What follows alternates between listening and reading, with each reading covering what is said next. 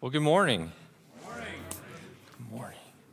So last week, Jonathan was up here, and basically his main point that he talked about was trusting in God wholly, trusting in God with your whole life. And we're going to be able to see that continue as we go into the chapter 6 and chapter 7 of the book of Acts. So let's begin with 6:1. But as the believers rapidly multiplied, there were rumblings of discontent. The Greek-speaking believers complained about the Hebrew-speaking believers, saying that their widows were being discriminated against in the daily distribution of food. So what we have going on at the beginning of chapter 6 is this internal conflict that's building up within the church between two different groups that are stated right here. So let's look at the first one. We have Greek-speaking believers. Now, a Greek-speaking believer is considered a Hellenist, or a Greek-speaking Jew is considered a Hellenist. So basically what a Hellenist is a Jew who is born into the Greek culture. They were either born into the Greek culture or they were a proselyte. Proselyte meaning a convert. So they were raised in the Greek culture, converted to Judaism, or they grew up as a Jew in the Greek culture. So this conflict is between the Hebrew-speaking Jews and these Greek-speaking Jews. So we have these two different Jews that have cultural differences, which is creating this bias that we'll see here in a sec. And so basically, the difference in the culture is basically has to do with the strictness with which they follow the law. There's also potentially a language barrier here. So Greek-speaking versus Hebrew-speaking. So basically, the conflict that's rising up is that the Hellenists are claiming neglect of their widows. So they're not being taken care of. So this became such a distraction and such a conflict that the apostles basically had to step in and take over, as we'll see in chapter 2. So the 12 called a meeting of all of the believers. They said, we apostles should spend our time teaching the word of God, not running a food program. So basically the apostles had to get away from teaching the word of God, and they had to step in and run this food program. It became such a distraction that they couldn't do what they were called to do. So they had to come up with a solution. Verse 3, and so brothers, select 7 men who are well-respected and are full of the Spirit and wisdom. We will give them this responsibility, then we apostles can spend our time in prayer and teaching the word. So what's the solution? They're going to select 7 men to step in to run this food program so that these Hellenistic widows are no longer neglected and that everybody is taken care of. So they're going to select 7 men. What are they going to look for in these 7 men? There's 2 qualities listed here. At first glance, it might look like 3, but there's actually 2. We have well-respected, and we have full of the Spirit and wisdom, which is just 1. So basically the first one, well-respected, that is what we call more of a communal quality. So it's kind of, if you think about it, it's more on kind of like a horizontal plane. So it's more peer-to-peer. You want someone who's kind, who's reputable, who's trustworthy, caring for others, peer-to-peer, kind of horizontal. Then we look at full of the Spirit and wisdom. That's more vertical. That has to do with their relationship with God. And what it means by wisdom here, which comes from the Spirit, has to do with living. It's living a life well. So basically, it's taking that relationship of God and working it out and living it out. So basically, the 2 things that they're looking for in these men is a reputable man who is seen in a good light from peer to peer, and one that has a strong relationship with God and is living it out. So everyone liked this idea, and they chose the following. Stephen, a man full of faith in the Holy Spirit, Philip, Prochorus, Nicanor, Timon, Parmenas, and Nicholas of Antioch, an earlier convert to the Jewish faith. These 7 were presented to the apostles who prayed for them as they laid their hands on them. Okay, so looking at the 7 names here, what can we determine about these men? Well, they're all Greek names. So what we know based on that is these are Greek-speaking believers. And what did we just say those were? Hellenists. These are Hellenists. So they're basically choosing 7 Hellenists to serve Hellenists. So that is no longer going to create this cultural difference or language barrier and create this bias that is neglecting the widows. So it's the perfect solution. But why as we look at these 7 names, why does Luke set one of them apart? In this case, Stephen. Why does he set Stephen apart in the text? It's for a reason. It's not happenstance. So basically, as we see through chapters 6 and 7, the focal point of these chapters is going to be on Stephen. And we're going to see God use him in amazing ways and fulfill his purposes. And take note, a man full of faith and the Holy Spirit. So if we just jump right to the next section, the first sentence, Stephen, a man full of God's grace and power. So we say he is a man full of faith, he's full of grace, and he's full of power. So basically, these 3 characteristics are something that are 3 things that are provided by the Spirit. These are not self-manufactured qualities. There is nothing that Stephen brings to the table.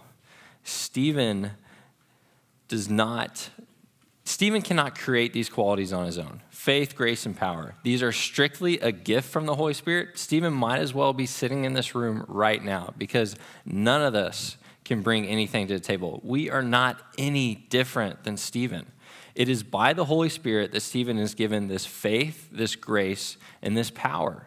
It is only through the Holy Spirit, and by that is the reason that he was chosen. The fact that he's a Hellenist, yes, that is ideal because of cultural difference and stuff like that. But the fact he is chosen is truly because he is full of the Holy Spirit. It's God's sovereignty in this choosing of the 7 men, and we're going to see that play out. It results from a relationship with God. It's that vertical relationship that we talked about. He has a strong relationship with God, which is why he's ultimately chosen to do this. It is due to the Spirit, not himself. So let's continue reading. Stephen, a man full of God's grace and power, performed amazing miracles and signs among the people. So remember that, performed amazing miracles and signs among the people. But one day, some men from the synagogue of freed slaves, as it was called, started to debate with him. So the synagogue of freed slaves. Basically, a freed slave is just a Roman slave that was set free. Simple as that. And we see the second conflict that's coming up. It's the debate. So he's debating with others here in this synagogue. Who were they? They were Jews from Cyrene, Alexandria, Cilicia, and the province of Asia. So they're all foreigners. So basically, here we have a Hellenist who grew up in Greek culture, is debating with foreigners who are proselyte Jews, like I said, converts. So they converted to Judaism. Who better to debate with these foreigners than Stephen? A foreigner himself, grew up in the Greek culture. It's ideal. None of them, meaning the foreigners here, could stand against the wisdom and the spirit with which Stephen spoke. So here we have this debate, and they can't stand up to him. They can't stand up to the wisdom that is coming out of him by the Spirit. So what do? Verse 11. So they persuaded some men to lie about Stephen, saying, "We heard him blaspheme Moses and even God." This roused the people, the elders, and the teachers of religious law. So they arrested Stephen and brought him before the high council. So basically, when it says the high council, this is the high council of Jewish leaders. These are the high priests and the top Jewish scholars and teachers of the day. So that is who Stephen is going in front of. It's the Sanhedrin. The Sanhedrin is the same council that plotted to kill Jesus. So that's basically who he's going up in front of. These lying witnesses said this man is always speaking against the holy temple and against the law of Moses. We have heard him say that this Jesus of Nazareth will destroy the temple and change the customs Moses handed down to us. At this point, everyone in the high council stared at Stephen because his face became as bright as an angel's. Okay, so what has Stephen really been found guilty of? Here we have these lying witnesses bringing accusations against him, but why or what exactly was he found guilty of? Why did they arrest him and bring him in front of the council? He performed signs and wonders. Remember, it said he performed miracles. He performed signs and wonders. Basically, this can be healing the lame, healing the sick. It's basically any miracle. And basically, it Yeah, it's signs and wonders. So it doesn't say specifically what he's doing, but he's doing something great. And he's preaching the new covenant and the gospel.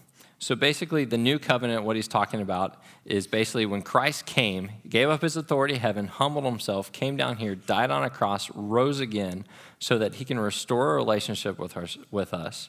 And that by grace, through faith, we are saved in Christ. That is basically what he's doing. And along with that, he is performing signs and wonders. The gospel, same thing. He's talking about Christ's gift of forgiveness. So that is what he's been found guilty of. But that begs the question, wasn't he appointed to serve the Hellenists, those neglected widows? So why in the world is a guy who was appointed to do that standing, performing signs and wonders, and preaching the gospel? Well, Jesus commanded it. Matthew 28:19 through 20, what we know is the Great Commission. Therefore, go and make disciples of all the nations, baptizing them in the name of the Father and the Son and the Holy Spirit. Teach these new disciples to obey all the commands I have given you. And be sure of this, I am with you always, even to the end of the age. So why does this command apply to Stephen? He wasn't there when Jesus gave it. He wasn't part of the 12 disciples that Jesus was talking to when he gave this command. So why in the world does this command apply to a guy like Stephen? Let's take a look. 2 Corinthians 5:19 through 20. For God was in Christ, reconciling the world to himself, no longer counting people's sins against them. And he gave us this wonderful message of reconciliation. So we are Christ's ambassadors. God is making his appeal through us. We speak for Christ when we plead, come back to God. All right, so there's two bolded phrases in here that we're going to focus on. The first says, he gave us this wonderful message of reconciliation. So what is reconciliation? Reconciliation is defined as restoring a relationship. So basically what it is saying is the wonderful message is the gospel. Christ came down, died, rose, restored a relationship with us. So that is the gospel. And because of that, look at the next word, so. So is because, as a result of getting this wonderful message of reconciliation, we are therefore Christ's ambassadors here on earth. God is making his appeal through us. That us is all inclusive. It is for every single person in this room. It is all inclusive. It is for everybody who is found in Christ.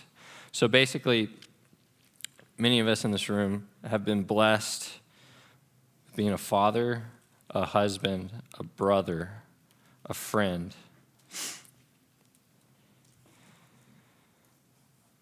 We have certain jobs. We've been given certain skills, certain qualities in order to carry out certain things. We've been gifted with these jobs. We've been pointed to these jobs, however you want to phrase it. But ultimately, all of that is secondary. This is your primary calling. This is it. God is making his appeal through us. That great commission, that command is your primary calling in life. You are commanded to spread the love of Christ. You are commanded to preach the gospel to those who do not know Christ. And God is making his appeal through us. It is all inclusive. So go and make disciples. That is the command. So then it brings up the question, do you and I take this seriously? Do we? Do we see it as optional? Do we see it as non-applicable? So about 2 years ago, it was around Christmas time 2 years ago. I think it might have been Christmas Eve 2 years ago. And my cousin, she lives in London. She does not believe in Christ. She came into town, and she was there, and I was sitting, and I got to share with her what I was doing at the time. And at the time, I was doing the post-college residency here at Christ Chapel. And as I was talking about it, one thing led to another, and we started talking about Christ, and we started talking about his love and the gospel. And I got to share that with her. And we decided that we would get together back when she came back into town, which I think was maybe a few months later. She had to come back into town for something. But So I got to sit and have coffee with her for about 2 hours, and I gave her a book, one of Timothy Keller's books, Making Sense of God. Great book. And, I got to sit there and talk to her. I got to talk to her about the love of Christ. I got to talk to her about, certain situations that she's been in. I got to hopefully speak into her life. I remember leaving that coffee appointment not thinking I did like a great job, but, I got to be there and I had a conversation with her. And then I didn't get to see her until this past Christmas when she came back into town. And I remember sitting at dinner, and because before that she had texted me and she had sent me a picture of the book saying, "Hey, I'm going to start reading this book." And so I was like, great. I didn't really follow up too much, which I should have. But anyways, back to this past Christmas, and we went to dinner, and I didn't bring it up at all. It crossed my mind. I thought about it. I remember praying beforehand, but I didn't bring it up at all. Why? Because I was fearful of how she might see me. I wanted to be in her good graces. I didn't want to be too pushy, what have you. But I chose not to bring it up. And it would have been as simple as like, "Hey, how's that book going?" Or, "Hey, did you end up starting that book?" or something. And that just leads to the conversation. It just builds and builds and builds. But I chose not to bring it up. I didn't take this command seriously at the time. Whoa, there we go. I didn't take it seriously enough. But Stephen didn't. Stephen knew this command. He took it seriously. That's why we saw him. Even though he was appointed to serve the widows, we saw him going out and preaching the gospel. We saw him doing signs and wonders. We saw him sharing the love of Christ. Why? Because he was commanded to do it, and he knew it applied to him. It didn't just apply to apostles, it applied to Stephen, and he knew that, just like it applies to us in here. So chapter 7. So basically, here we have, Stephen's been arrested. He's been brought before the high council, the Sanhedrin, and the high priest asked Stephen a question. Are these accusations true? So let's recall these accusations that were brought against him by the lying witnesses. We have blaspheming Moses and God. So again, these were Jews that brought these accusations against him. So blaspheming Moses and God. God and Moses. When we hear God and Moses, we think of the law. God, the creator of law, gave us the law gave the law to the people through Moses. The law is incredibly sacred to the Jewish tradition, Jewish faith.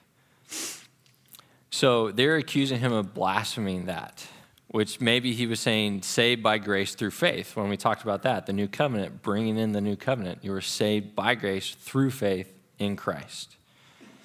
Speaks against the temple. So we have God the king, we have law, which is incredibly sacred, and now we have the temple. The temple represented favor with God. It also represented their land here in Israel. So God, the law, and the temple are incredibly sacred to the Jews. So basically, they're accusing him of basically kind of attacking their customs, their traditions, their faith. So Jesus would destroy the temple, talking of his second coming, when he comes back, the future kingdom. Threatened their way of life. It makes me think of John 14:6, when Jesus said, "I am the way, the truth, and the life. No one comes to the Father except through me." So that, in and of itself, because the Jews did not believe that Jesus was the Messiah, threatened their way of life. The salvation and opportunity to get to know God changed. And that's what Stephen was talking about. So those are the accusations. Now, let's get into Stephen's reply. 7:2. This was Stephen's reply. "Brothers and fathers, listen to me. Our glorious God appeared to our ancestor Abraham in Mesopotamia before he settled in Haran. God told him, 'Leave your native land and your relatives and come into the land that I will show you.' So Abraham left the land of the Chaldeans and lived in Haran until his father died. Then God brought him here to the land where you now live. But God gave him no inheritance here, not even 1 square foot of land. God did promise, however, that eventually the whole land would belong to Abraham and his descendants, even though he had no children yet. God also told him that his descendants would live in a foreign land, Egypt, where they would be oppressed as slaves for 400 years. But I will punish the nation that enslaves you, God said. And in the end, they will come out and worship me here in this place. Okay. So what is Stephen doing here? What exactly is Stephen talking about? These accusations have been brought against him, and here he's talking about Abraham and the enslavement of the people in Egypt. So what exactly is Stephen doing? Again, think about this. Why? So he's a Hellenistic Jew, and he's before the Sanhedrin, the high Jewish council. And it looks like what he's doing in the reply and what he is doing is he's giving a history lesson of the nation of Israel. So here is a Hellenistic Jew coming before the Jewish scholars and teachers of the day, giving them a history lesson on their own history, which they know very, very well. So to them, that can come across as kind of a slap in the face. You have this Greek-speaking believer, Greek-speaking Jew who converted Christianity, coming before the Jewish High Council and giving them a history lesson on their own history. So what's the history lesson? What does Stephen bring up? He brings up Abraham, their great patriarch. So basically, what else does he say? He said, never got to live in the land. So Abraham never got to live in the land. Their great patriarch, the father of their nation, Abraham. So he never got to live in the land, but what did that didn't keep Abraham from having faith in God. His focus was still on the future promises of God. That's what kept his faith. He was steadfast. He may not have got to see that promise lived out, but he still focused on that. That kept his faith. He brought up Joseph, the one who protected them in Egypt. He also said that he was sold into slavery by his own brothers. So Joseph was deceived by his brothers, sold into slavery, went to Egypt. He was the one God used him to protect Israel. But at the same time, what happened at the end of Joseph's life? He knew the future promise of God. He knew the kingdom that was to come. So what did he do? He told them that after he passed, move his bones back to the land. His focus was still on the future promises of God. Moses, the one who delivered them from Egypt. What else happened to Moses that Stephen brought up? He was rejected by his own people. But what kept Moses' faith? He was still focused on the future promise of God. And we'll see here in a minute, he actually brings up when Moses talked about the coming Messiah. Moses was focused on the future promise of God. David, their great king and ruler over Israel, who they hold in very high esteem. What else does Stephen bring up about him? He was denied his wish to build a temple for God. He was denied. He wanted to build a temple for God, but he was denied that wish. Did that deter his faith? No. He stayed faithful to God even though he was denied that wish.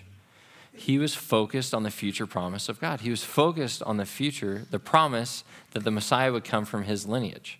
So these four men were all focused on the future promises of God. So Stephen's running through this history. He's giving this history lesson of Israel. He's bringing up these great patriarchs. So what is his whole point here? His whole point is the work of God. His whole point is God working through these men, working through the nation of Israel, working through them to something bigger, better, and greater, the promise that is to come. The history lesson is not about the patriarchs. It's not about Abraham. It's not about Joseph. It's not about Moses. It's not about David, which is probably what the Jewish High Council was hearing. It is about God. It is about God fulfilling his promises through the nation of Israel. It's about God using these men to fulfill his promises and do his work. So, like I mentioned a second ago, verse 37, Moses himself told the people of Israel, God will raise up for you a prophet like me from among your own people. He blatantly tells them, Moses said, God will raise up for you a prophet being capitalized, prophet referring to the Messiah, prophet referring to Jesus. He's saying that God is going to raise up Jesus from among your own people to be your Messiah, to be your Savior. That is the future promise of God. That is what he's saying. He is preaching the gospel through this history lesson. Moses was with our ancestors, the assembly of God's people in the wilderness, when the angel spoke to him at Mount Sinai. And there Moses received life-giving words to pass on to us. Okay, so how did they react to this? But our ancestors refused to listen to Moses. So here Moses is blatantly telling them that the promised Messiah is coming from our own people. Jesus is coming. This is the promise of God. And what did the people do? They covered their ears. They didn't want to listen. They refused to listen. They rejected Moses. They rejected him and wanted to return to Egypt, the place they had just been enslaved. They wanted to go back to. They didn't want to listen to the promise of God. They wanted to go back to Egypt where they were slaves. They told Aaron, "Make us some gods who can lead us, for we don't know what has become of this Moses who brought us out of Egypt." So they made an idol shaped like a calf, and they sacrificed to it and celebrated over this thing that they had made. Then God turned away from them and abandoned them to serve the stars of the heaven as their gods. Okay, so they rejected Moses. We see it right here. He spoke of the promise, and they rejected him. But what did they really do? Did they really just reject Moses? No, they rejected God. God was using Moses, just like he did the other patriarchs, to fulfill his purpose and to fulfill his promises. And they rejected God. He blatantly spoke of the coming Messiah, and they rejected him. They rejected the promise of God. They rejected Jesus. So he runs through this history lesson, basically talking all about God, not about the patriarchs, which is probably what the Jewish council was really focused on, because they refused to listen. But here is the conclusion to Stephen's history lesson. And this is more of an accusation. "You stubborn people, you are heathen at heart and deaf to the truth." So again, here's this Hellenist Jew standing in front of the Sanhedrin, the same council that plotted to kill Jesus. And here he is, probably pointing his finger at them, calling them stubborn people who are heathen at heart and deaf to the truth. All Stephen's doing here is speaking the truth, but he's calling them out. So why exactly is he reacting this way after running through the history lesson? Basically what Stephen is doing is he's turning the accusations against them, turning the accusations that were brought against him against them. So basically he's saying that the blasphemy of Moses and God and the temple, all of that is actually what they're doing. It's not what Stephen's doing. He's saying that they have a heart problem. They can't see God's work. They can't see God fulfilling the promises, and they can't see the Messiah. They have a heart problem. He's turning it on them, and that's what he's doing right here. He's calling them stubborn people who are heathen at heart and deaf to the truth of the promise. Must you forever resist the Holy Spirit? That's what your ancestors did, and so do you. So he's saying they, just like, as he showed throughout the history, just like your ancestors, you are refusing to listen. You are rejecting God. It is this continual, he's showing this continual rejection and resistance to God and his promises throughout the history of Israel. And he's saying, y'all do it too. Name one prophet your ancestors didn't persecute. They even killed the ones who predicted the coming of the righteous one, the Messiah whom you betrayed and murdered. How would you react to that?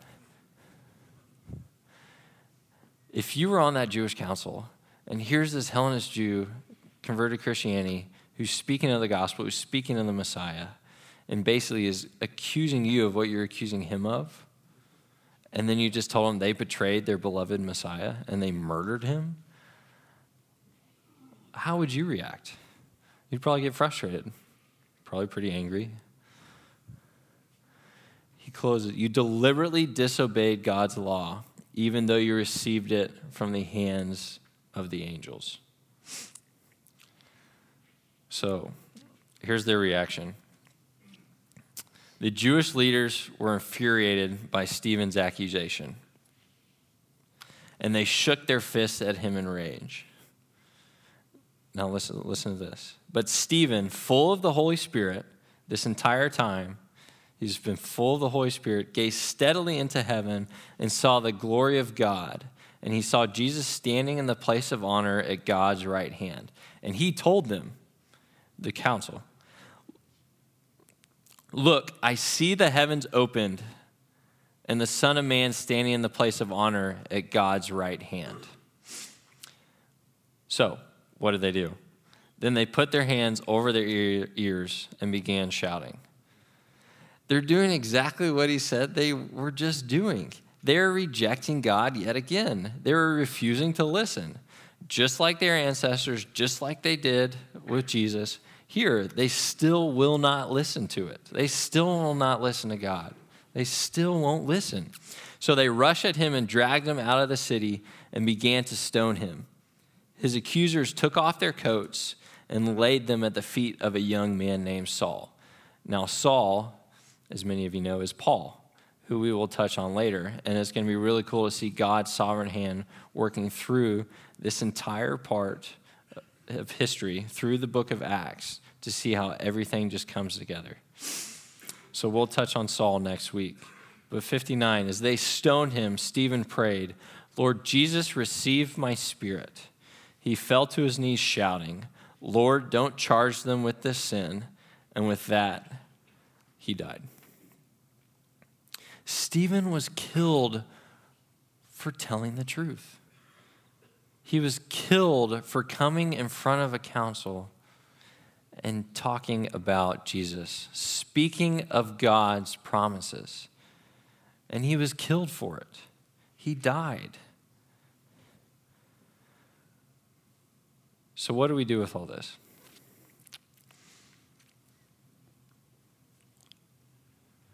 What does it have to do with us? So, we see Stephen get arrested, brought before the council, have his discourse, reply to the accusations, call them out for having a heart problem.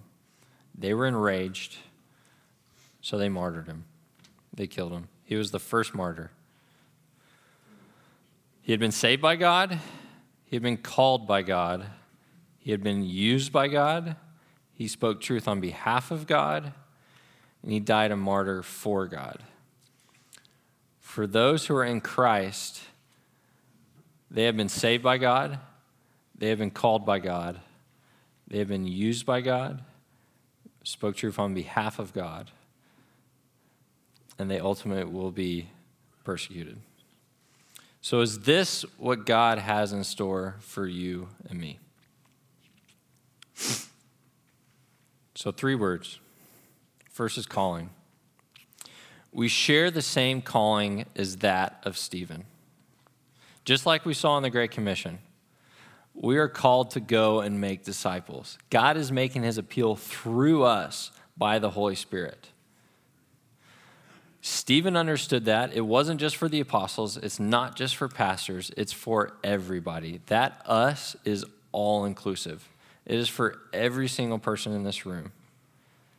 We are called, we are commanded as our primary purpose here to spread the love of Christ and to share the good news of the gospel with others.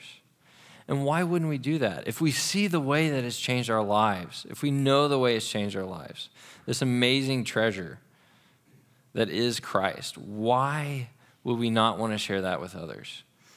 We are commanded to, and God, like 2 Corinthians 5 said, is making his appeal through us.